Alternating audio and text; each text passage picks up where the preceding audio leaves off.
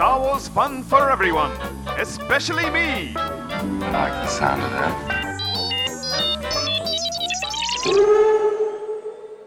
Hey everybody, welcome to Star Wars Fun for Everyone, especially me. I am your host, Tom Sutton. Let's do it. Star Wars Fun begins right now. It was really fun last week with Star Wars Week. I guess following on from Star Wars Day. I had, it was good times.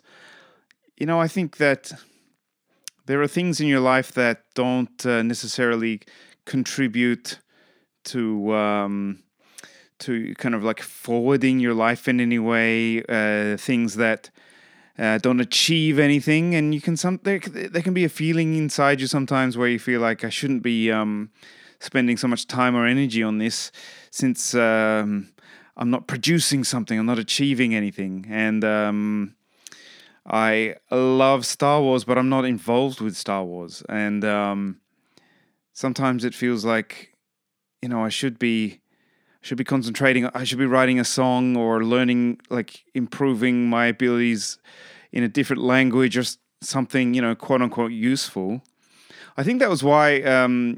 So in 2008, when I was living in Japan, they had the Star Wars Celebration Japan, and strangely enough, my friend Mickey, who my nickname for her was Mickey the Hut.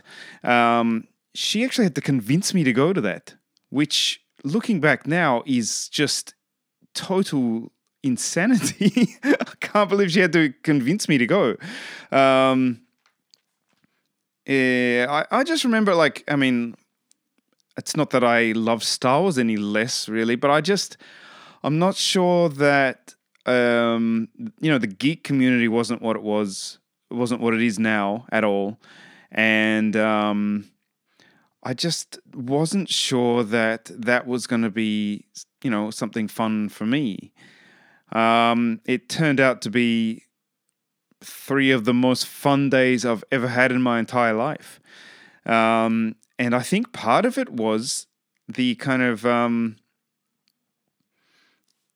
being in that situation at a Star Wars convention for 3 days straight. You're literally surrounded by people who are specifically there to talk Star Wars, to think about Star Wars and enjoy Star Wars. And so guess what? If you want to talk about Star Wars, you can talk about Star Wars all day, from morning to night. And you don't have to feel like you're wasting your time, wasting other people's time, or kind of pushing your luck with regards to how much they can talk about Star Wars or put up with you talking about Star Wars. I had a good time. So I guess what I'm saying is, like, last week, you know, feeling like I had the permission from myself to just go full Star Wars. It was great. But yeah, back to Celebration Japan. This is a nice opportunity for me to kind of reflect on that. I don't know if you listening have ever been to like a convention of that type, or even a Star Wars celebration. But man, it was good times. This was, of course, after the prequel trilogy had finished up, and it was on the eve of the release of the Clone Wars. And we actually got a preview, I believe. I don't think they showed a whole episode. I seem to remember them showing, but if it was a trailer or a kind of like a convention exclusive or whatever. But it was really exciting.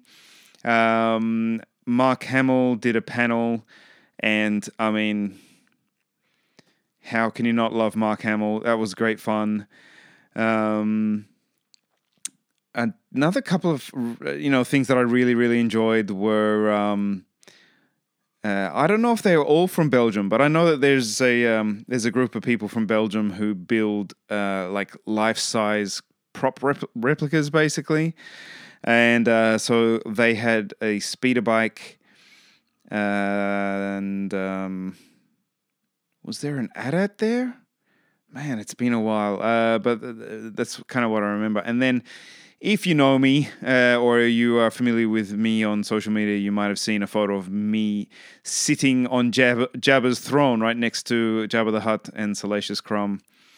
And it's weird, like that. I don't know, if you described it to me, I might be like, that sounds cool enough, I guess. But when I was there, it was just like a joyous experience. And two other fun things that we experienced was, of course, you can pay for the chance to get photos with certain people. So, so I and Mickey the Hutt, we decided to do two of them together. One of them was the two Darths. So it was David Prowse and Ray Park. And the funny thing is we were in line, waiting for this to happen. And we could see that, like, okay, it's supposed to have started, but the line is not moving. And the line continued to stay completely stationary for some time. And then we saw Ray Park kind of turn up looking a bit flustered. And he had, maybe due to jet lag or something, fallen asleep in his hotel room. But we got in there and we got it done. And so I still have this amazing photo of Mickey and myself and David Prowse and Ray Park, which is super nice. And the other one, which is even nicer, I would say, was we got a photo with Mark Hamill. Mickey brought a Luke in Stormtrooper armor action figure with her. So she's holding this action figure in the air like a super cool person, because that's what we both are. And so I don't know if you are aware of this. So some of you might have seen a show called Metalocalypse. Great animated show, really, really entertaining. But Mark Hamill has done voice work on there. And as we took the photo, I had to throw the horns and I yelled, Metalocalypse! Or Death Clock! I don't know. One of those two. And Mark Hamill goes, without missing a beat, looking at my horned finger position, is that a gang sign? Awesome. So it's, I have to say, if you get the chance to go to a Star Wars celebration, not all of us are geographically or financially gifted enough to make it, but if you get the chance, go do it, because you're probably gonna have a bloody good time. Now, I have just finished watching episode 3 of Disney Gallery, The Mandalorian, which is the behind-the-scenes series taking a look at the making of The Mandalorian. They keep on kicking goals with this show. It's great. As I've said before, some of my favorite stuff ever is behind the scenes stuff. And this was a good one. This was focusing on the actors. It was lovely to hear Gina Carano speak so fondly of Carl Weathers and his abilities and presence as an actor. That was great. Lovely to see Pedro Pascal talking about this. Apparently he walked face first into like a piece of plywood or something and cut his nose open. And he was about to shoot this scene, when they take his helmet off and his face is all bloody. He's got blood coming out of his ears. And he walked face first into this piece of wood and split his nose open and had to go to the emergency room. But, of course, he was also made up with all this fake blood. So, apparently, as soon as he walked through the door, they were, let this guy through, That was a fun story. Gina Carano, I love hearing her talking about her experience. But I gotta say that there's still something visually about the character that doesn't say Star Wars to me. I don't know if it's like the hair is too modern looking, or, my theory is that it could be that she seems to be wearing basically like a t-shirt.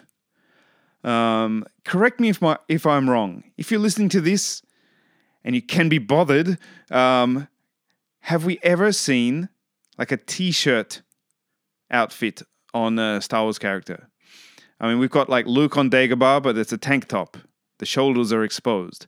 And Gina Carano's outfit, I think it's partly that it's got this big, like, kind of like almost like American football silhouette to it, which to me doesn't say Star Wars. And something about the like they showed some concept art of the character, and in the concept art, the shoulders are exposed under those shoulder pads, and that to me looked a little bit more Star Warsy somehow. Yep. I feel bad saying it because Gina Carano in interviews has actually talked about how much she loved the outfit and how she felt super comfortable in it, and it really helped her find the character perfectly. So but having said that, she's awesome. I think she's super likable.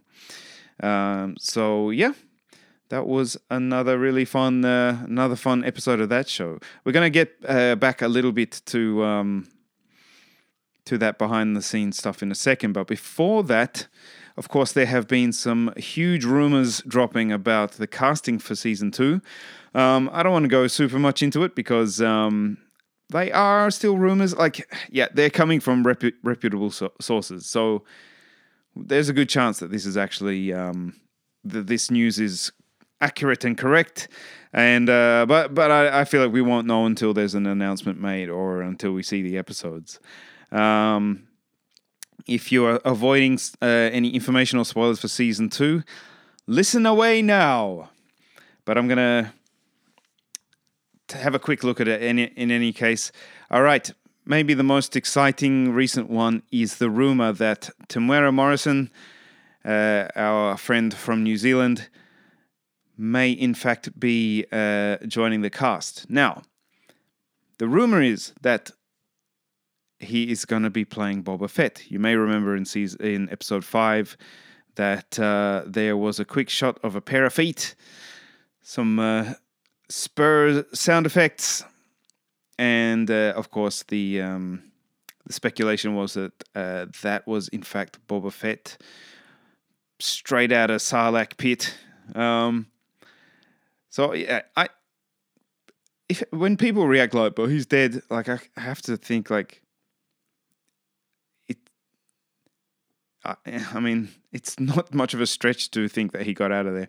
I listened to a lovely interview with someone, I can't even remember who it was, but he actually borrowed a member of the 501st's Boba Fett outfit for a convention, just to kind of get a feeling for what it's like to walk around in costume.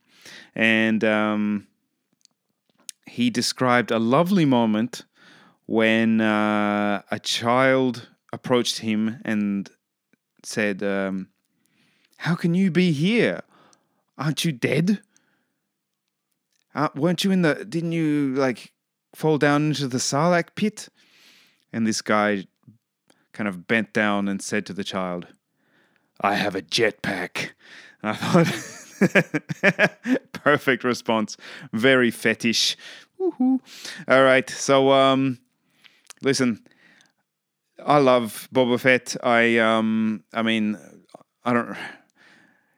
think it's weird, you see like some like people who, kind of anti-Fett sentiment online, and I have to assume it's just that, certain people were so into him, and so like there was this cult that grew up around the character, and that I think that if you didn't grow up in the 80s with that character, then, and if you're looking at the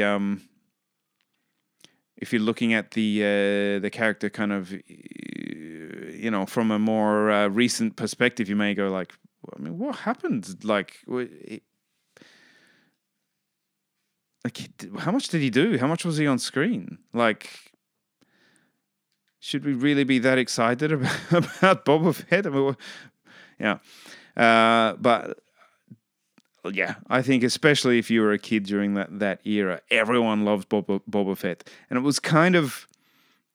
was almost the cool, I know more than you character to like in the Star Wars galaxy. Like, we all liked Luke and Han and Leia and Chewie, etc. But if you're a little bit cool, if you really kind of like, I'm a real Star Wars fan, you would say like, I love Boba Fett. So if they can bring him back and use him well, and give you a bit more of the character in a way that really sits alongside his original trilogy kind of persona, then I'm totally up for it. That would be cool. Another one was that the actress Katie Sackhoff may be involved in season 2 of The Mandalorian, playing the character Bo-Katan. Now, I would say like that sounds pretty likely in a way. We've already heard that that Rosario Dawson will likely play Ahsoka Tano in that series. Ahsoka and Bo-Katan have a relationship. Would not be weird. Some people are a bit concerned that this is basically, a lot of people really responded well to the way that The Mandalorian was like a simple story with brand new characters told in a very tight way, and that it was a break from all this heavy plot and heavy lore, that has, of course, grown up around Star Wars over the years. That's part of why we love Star Wars. But a lot of people love that The Mandalorian was removed from all that and was nice and simple. And some people are concerned that, now we're bringing in all these established characters. It's going to be like, one thing that The Mandalorian really succeeded with was bringing in casual fans who don't know every single thing about the saga, or don't know every step of the story. It didn't matter. You could step into that and just follow along. You wouldn't miss anything. It feels a little bit like if you're going to have Ahsoka and Bo-Katan, then you're going to get a bit of that, like, oh, well, now you need to watch like 200 episodes of animated Star Wars in order to really understand where those characters are from and what the deal is with them. Now, I do agree that it would be cool to see future seasons of The Mandalorian keep to these kind of new characters and stay in its own slightly separated world. But I also think if you let that series really open up and slowly expand, if you start small and then brick by brick build that until it's kind of taking up a lot of space in the Star Wars saga, then I'm okay with that. Yeah, I think that's going to be cool. All right. Now, of course, Dave Filoni is one of the most important cogs in the wheel of the Mandalorian TV series. And his name has been, in the minds of fans a lot recently because of the return of the Clone Wars and his involvement with The Mandalorian. I want to talk a little bit about Dave Filoni. So, like most people, I think that if you think back to 2008, when I was sitting next to Jabba the Hutt,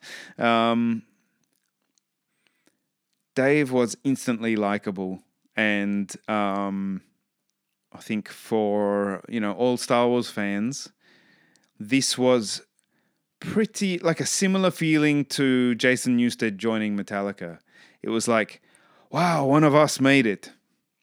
Because Jason, he loved Metallica, so like that was his favorite band. And we kind of like when he joined that. Well, I wasn't into Metallica at the time, but this is. I think it continued on that like we always loved Jason because he was one of us, and he's kind of just regardless of everything that happened within Metallica or how things went with them music wise, I think everyone always appreciated Jason because he still had that burning kind of like love for the band in the way that we all have.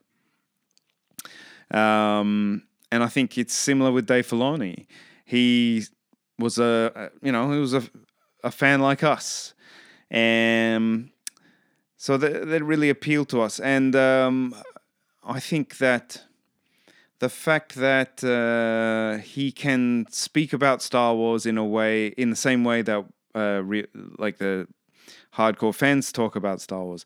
Not that he knows every single little thing about every book that's ever been published and blah blah blah, but he is like, he loves it, and he does know a lot of the a lot of the plot stuff. And when you get to hear him talk about Star Wars, you also get the feeling that he understands it on all the other levels that Star Wars operates at. Having said that, it's weird, like, when I kind of cast my mind back to those early Clone Wars days and how fond I was of Dave Filoni, I have to say, like, recently, like, Dave Filoni getting mentioned gets a bit of a rise out of me. Now, it's nothing to do with Dave Filoni himself. It's everything to do with internet dickheads saying stuff like, why is Kathleen Kennedy running Lucasfilm? It should be Dave Filoni. Well, Kathleen Kennedy has been involved in the production of countless Hollywood mega hits, and Dave Filoni has never made even one feature film. So maybe that's got something to do with it, guys. I also, I have to say, okay, let's think about the Clone Wars for a second. There's a lot of stuff I love about it. There's a lot of stuff I don't really like about it. But when you look at the things that I don't love as much, it tends to be stuff that is pretty much coming from George. It's set in the prequel era, not my favorite era. That was George's decision, of course. That's the era that it's set in. So that was not Dave Filoni who decided that. It was for the first 3 seasons, not in chronological order.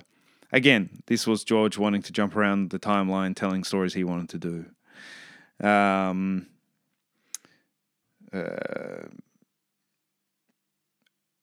Then there were certain arcs in the Clone Wars that felt pretty disposable. But of course, if you know your Clone Wars, you know that all those stories came from George. There was, of course, the hard work of fleshing out the stories and writing the scripts and all that other stuff was Dave and his team. But the original story ideas, the overall arcs came straight from George. So if there was an arc where you had droids wheeling around in the desert, or just for hours, that was George, or they the poison juice arc or whatever that was. There's chunks of the Clone Wars that you don't really have to watch unless you really want to, and it feels a bit like, it's wasted time. Again, these were George's stories, so nothing to do with Dave Filoni. But of course, then you got to think about Rebels. I think Rebels had some real strong points. A nice core set of characters, chronological order, set in an era that I like. It's set during the height of the Empire. It has some brilliant moments and great arcs. It also has some stuff that feels a bit inessential, or even stuff that people always praise Filoni for getting it. He gets Star Wars. He knows what Star Wars is supposed to be. But when you put stuff like heli sabers in an episode, I feel like, that's... it was a kids show. You got to remind yourself of that. I'm sure probably kids look at that and went like, woohoo, that looks awesome. So, yeah. There, I'm not sure that that show was exactly non-stop hits. But overall, again, I mean, Dave worked on possibly my favorite TV show of all time, Avatar: The Last Airbender. So, gotta love Dave. But, yeah, you know, like when you love something and if people are like criticizing it, you get all defensive.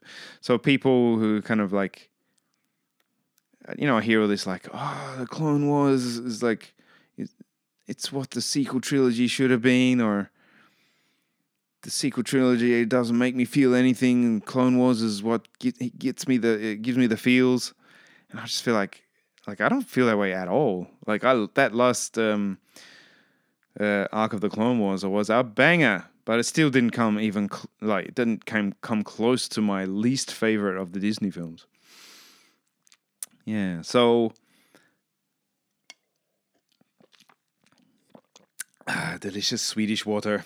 Yeah, I love Dave. I would hug the dude if I could.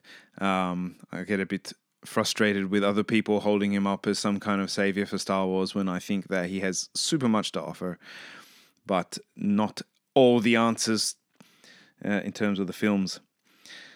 Now, but what I want to share with you guys is, I mean, this clip has been referred to or played on a number of podcasts at this point. I'm not coming up with anything particularly groundbreaking here by wanting to kind of focus on this piece of Dave Filoni awesomeness.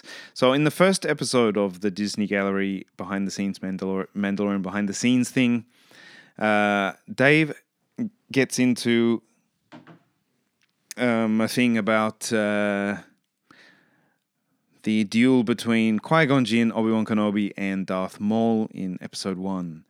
Of course, the musical piece that accompanies it is, one of the greatest pieces of Star Wars music ever, Duel of the Fates.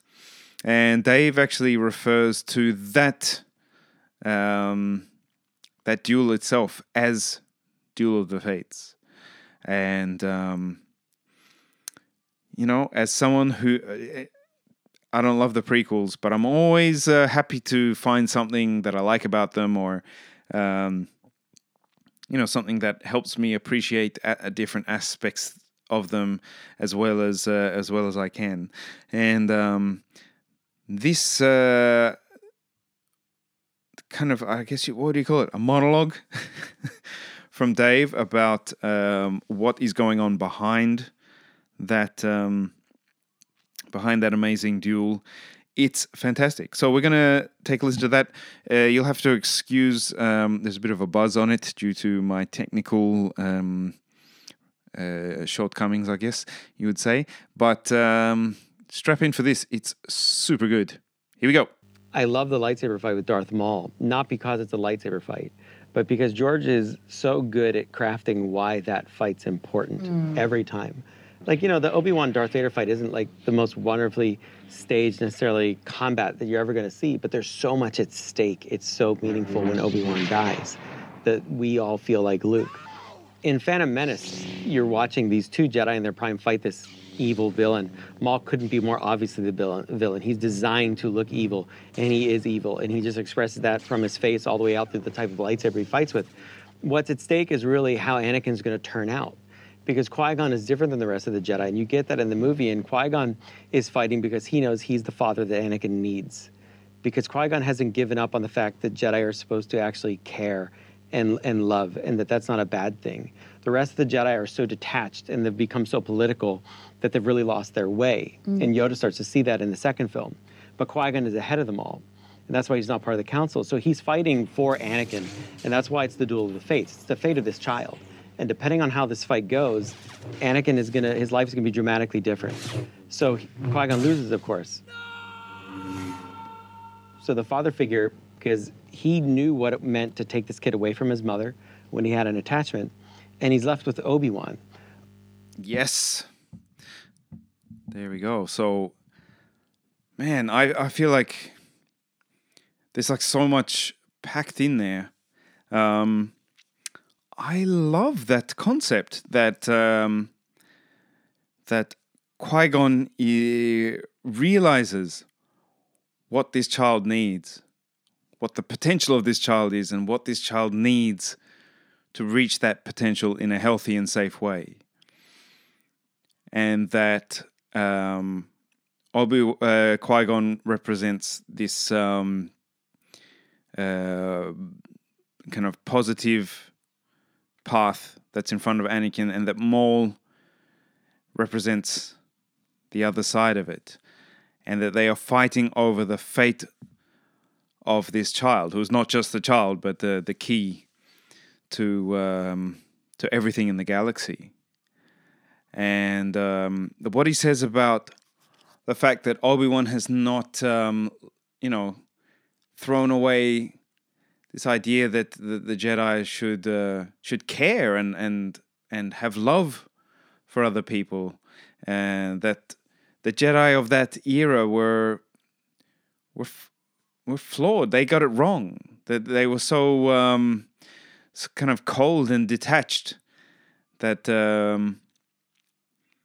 it was actually it was working against them. It wasn't. They weren't achieving what they could have been achieving, which is to really help people. And you actually see that idea explored a little bit in the arc of the Clone Wars in Season 7 with the sisters, where the sisters talk about how their parents were killed by accident in an altercation that involved Jedi, and that the Jedi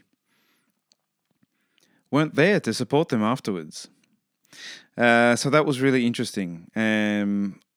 I think, I remember in the years kind of after the Phantom Menace coming out, we were kind of frustrated with it. And one of the things that kind of occurred to me that I felt was a bit of a failing was that if you look at the original trilogy, all the lightsaber battles are based around a relationship and dialogue.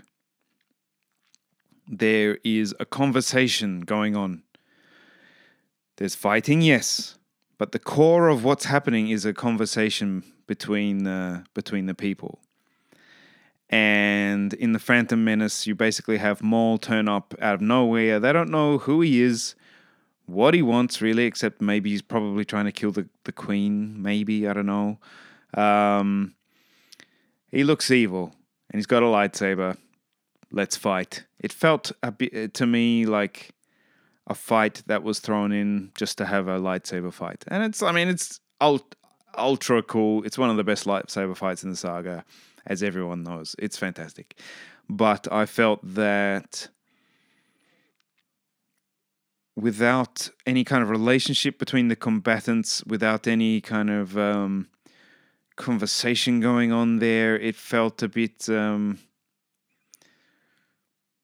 just there for the sake of a fight. And I didn't love that. But actually what Dave Filoni says here is fantastic.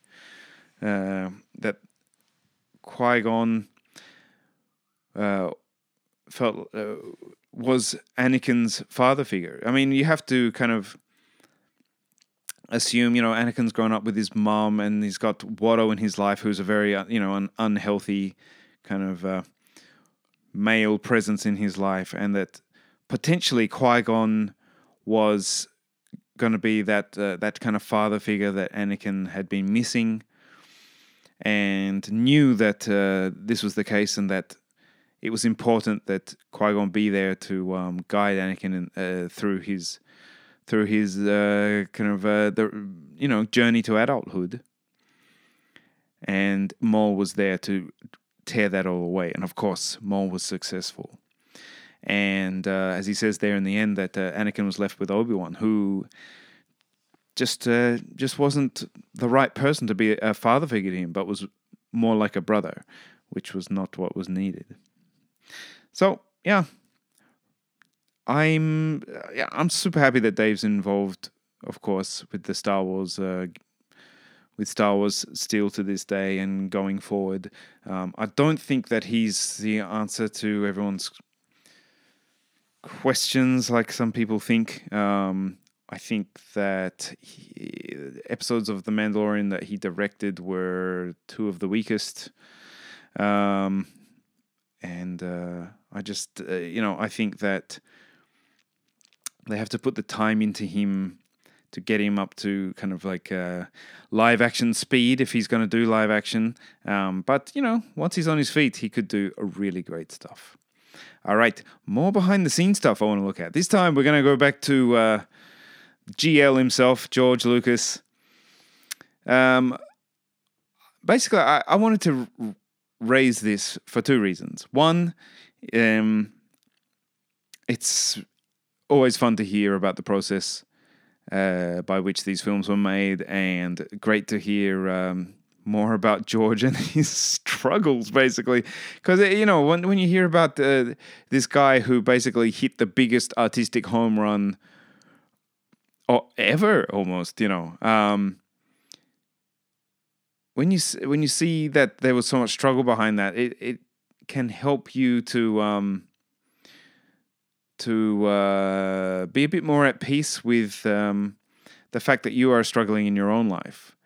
Because guess what? We all struggle, and it's part of it. This is, muscles don't get stronger unless they are worked and put up against weights. And I think that, spiritually, we don't grow or get stronger unless we're put up against adversity. And, George was no different. And the fact that he created, something that has become an indelible part of culture around the world, that doesn't mean that he didn't do it hard. So I want to read some sections from a fantastic book that I'm making my way through at the moment. It's called How Star Wars Conquered the Universe. It's by Chris Taylor, I believe. And I'm going to be focusing on some of the sections talking about George Lucas in the writing period, the writing process, I should say, for A New Hope. All right. This is kind of a fun part. George actually had a writing discipline when he was trying to get this thing done. Here we go. Let's take a listen. Back home, he retreated to the writing tower at 8 every morning. His goal was 5 pages every day. When he finished, his reward was music on the Wurlitzer jukebox. Usually he got 1 page done by 4 p.m.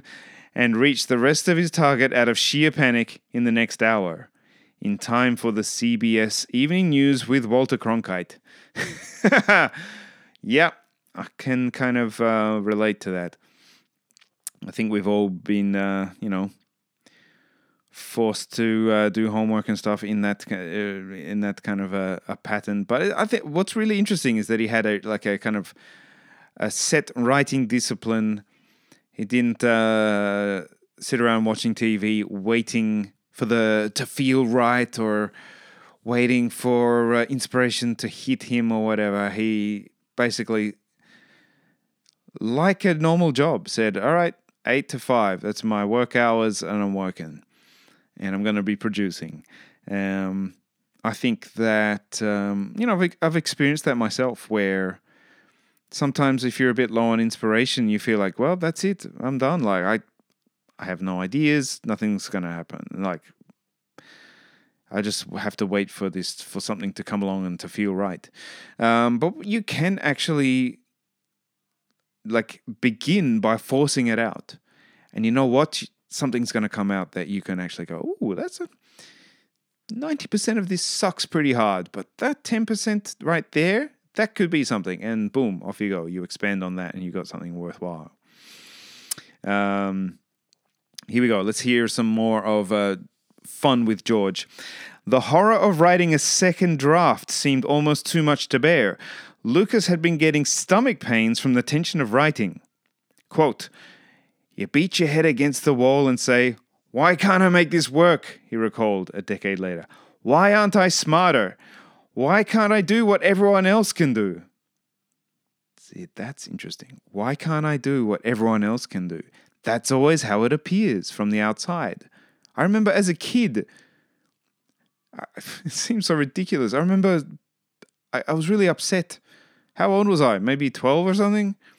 I remember saying, Mom, it's not fair. Other people are good at things, you know. They got some talent, something that they're good at. What am I good at? Nothing. Look at Tony Hawk. He's really good at skateboarding. Just like, yeah, yes, little Tom. Do you know how he got good at skateboarding? By practicing. Oh, my poor mum having to put up with that. So I thought that was super interesting. Here's some more. Quote, "You go crazy writing," Lucas said decades later. "You get psychotic. You get yourself so psyched up and go in such strange directions in your mind that it's a wonder all writers aren't put away someplace. You can just get so convoluted in what you're thinking about that you get depressed, unbearably depressed, because there's no guideline. You don't know if what you're doing is good or bad or indifferent. It always seems bad when you're doing it. It seems terrible. It's the hardest thing to get through." Wow. Yeah. So, yes, I think, George, thanks for everything you did. But yeah, it's pretty fun to hear that, even for that creative genius, it wasn't just picking up a pen and letting it flow. It was a lot of sweat and hard work involved. All right. Now, it's time to get into that part of the show where we go scene by scene through a movie. We're still on The Rise of Skywalker.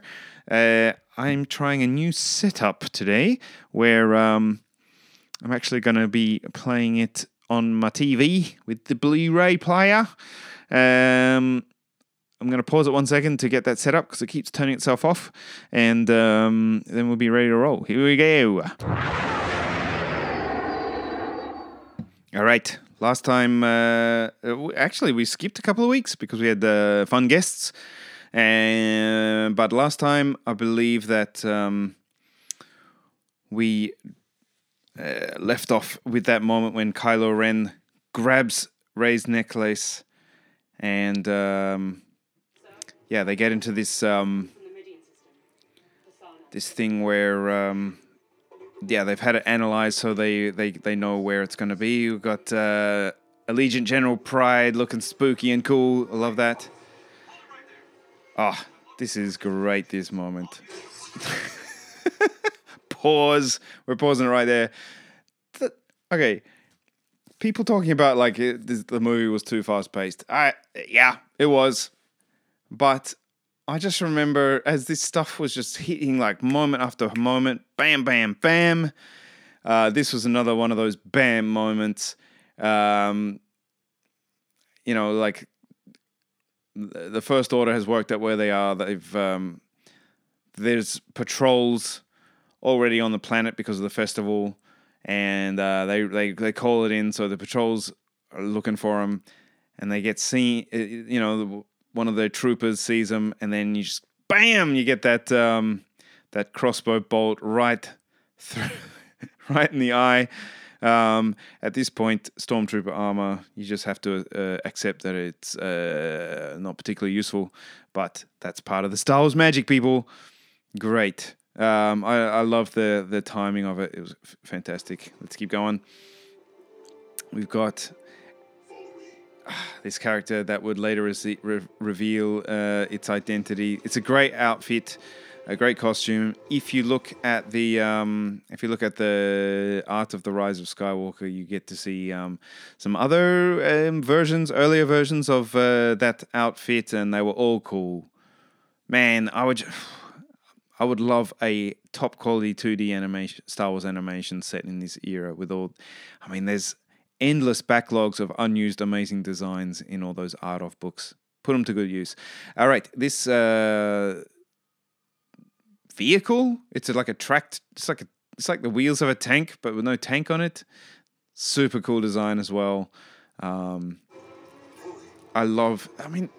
the kind of the set design on all this stuff. There's so much there's so much texture to it and so much detail in it. I just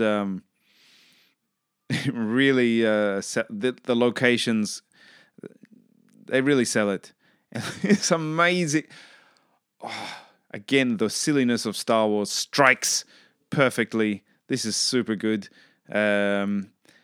Lando slides open that little thing to talk to the driver, and the driver, it looks like basically like a turtle head with glowing eyes on a long neck.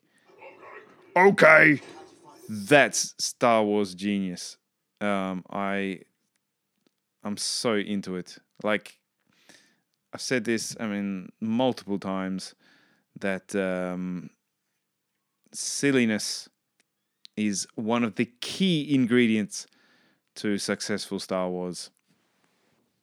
All right, that leads us to the reveal of Lando. You know what? I didn't pick it at all when I was watching the film. Man, I'm an easy mark for filmmakers sometimes. You know, a lot of people, I think their brains are switched on when they watch films. I'm not one of those people. It's not like I'm drooling on my shirt or anything, but I'm happy for the filmmakers to lead me in the way that they want to do it, you know. So, yeah, when Lando pulled the helmet, I was like, aha, it's Lando. That's nice. I didn't necessarily predict that. But he looks cool. That voice, that cup of hot tea with lots of honey in it, fantastic.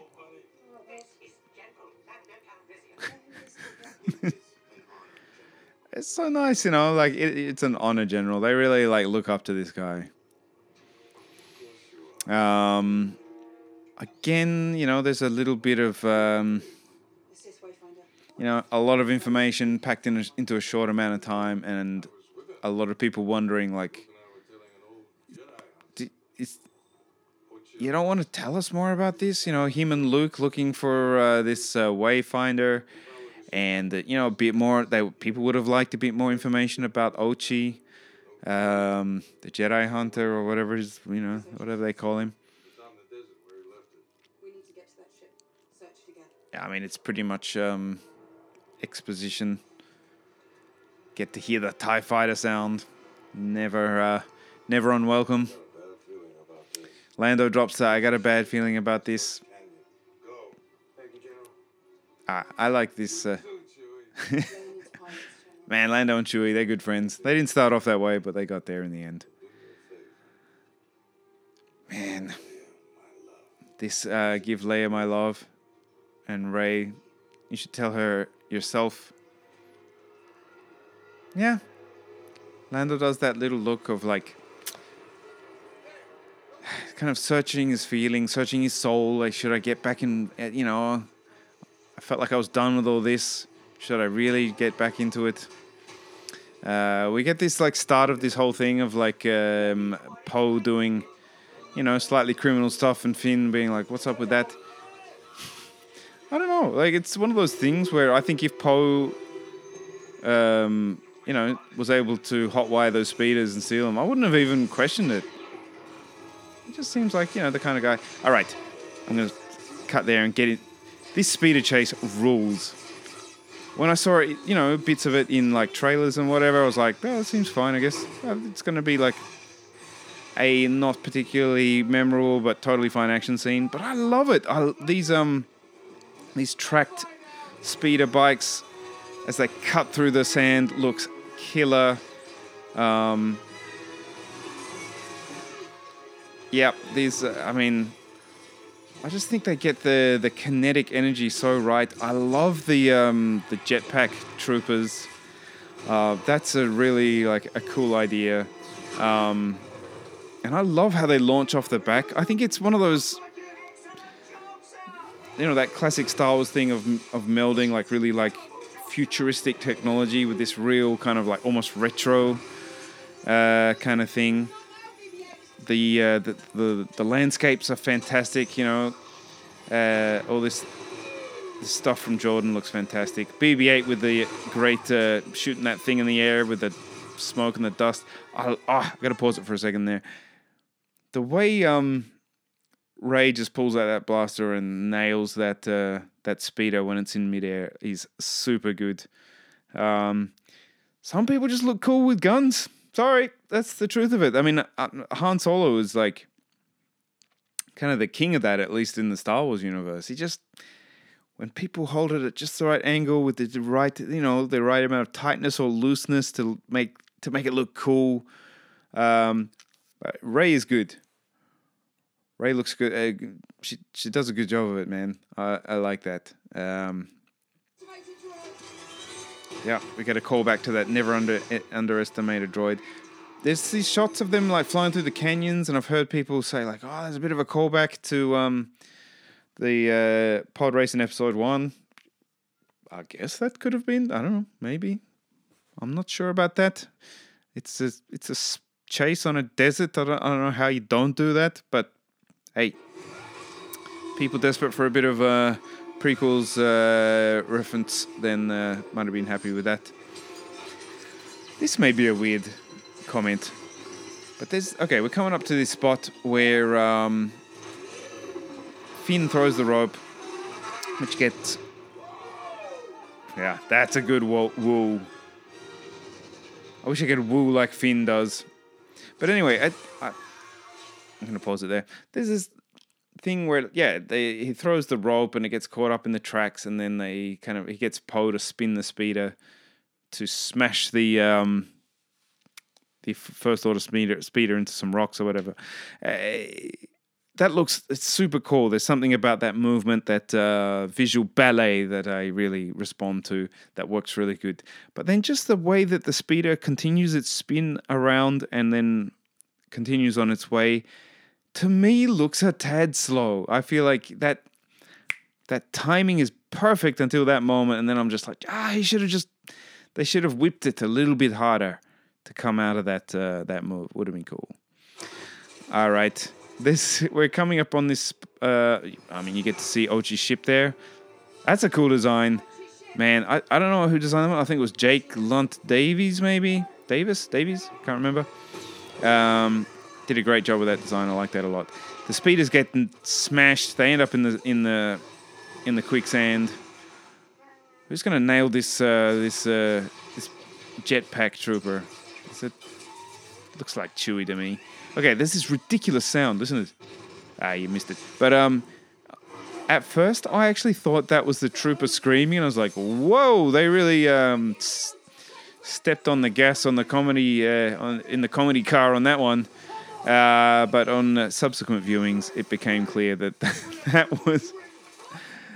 was not the guy screaming in a ridiculous way. It was the sound of the jetpack, which probably is a good option. And we get this moment where Finn, as he is getting sucked into the quicksand, says, "Rey, I never told you." And one of the sub plots of this film is Finn coming to realize that he too is force sensitive. It's come out in interviews and whatnot that this was the idea here was that Finn was trying to tell her that. I think why it is a bit confusing, because I'm not sure that would be the first thing that would spring to mind if I was facing certain death. I'm not sure if I would have felt like that was the thing I had to get off my chest. A lot of people felt like he's gonna say that he loves her. That's when he says, "Oh, I love you, Rey." It did feel like that. That's the kind of moment you would say something like that, I think, rather than, "Hey, I also feel this funny force thing." Now, retrospectively, we know that it was not anything about romance between the two. All right, we're gonna pause it right there. We got a cool scene to get back to when we get back to this on the next episode. All right, we're gonna stop right there, and fun times. Good to talk Star Wars again after a little bit of a rest after that big Star Wars week. Man, it's crazy to me to think like The Mandalorian rolls on, the Cassian show is on its way, that's going to feature Mon Mothma. That's cool. We have, I talked about that on another episode, how like the opportunities there are massive. We've got I can't remember her name. The showrunner from Russian Doll, her TV series has been announced. So that's 3 at least. We didn't mention it before, but there's also a big rumor that there is a live-action Ahsoka series in development. Wouldn't surprise me if that was hers. Part of the Lucasfilm press release was that it would be a female-centric show. So that would fit. It's just, as I've said before, my appetite for Star Wars knows no bounds. As long as it's good, I think that's a low-calorie snack that you can eat a lot of. All right, everybody, awesome. Thank you for listening. We will see you next time on Star Wars Fun for Everyone, especially me.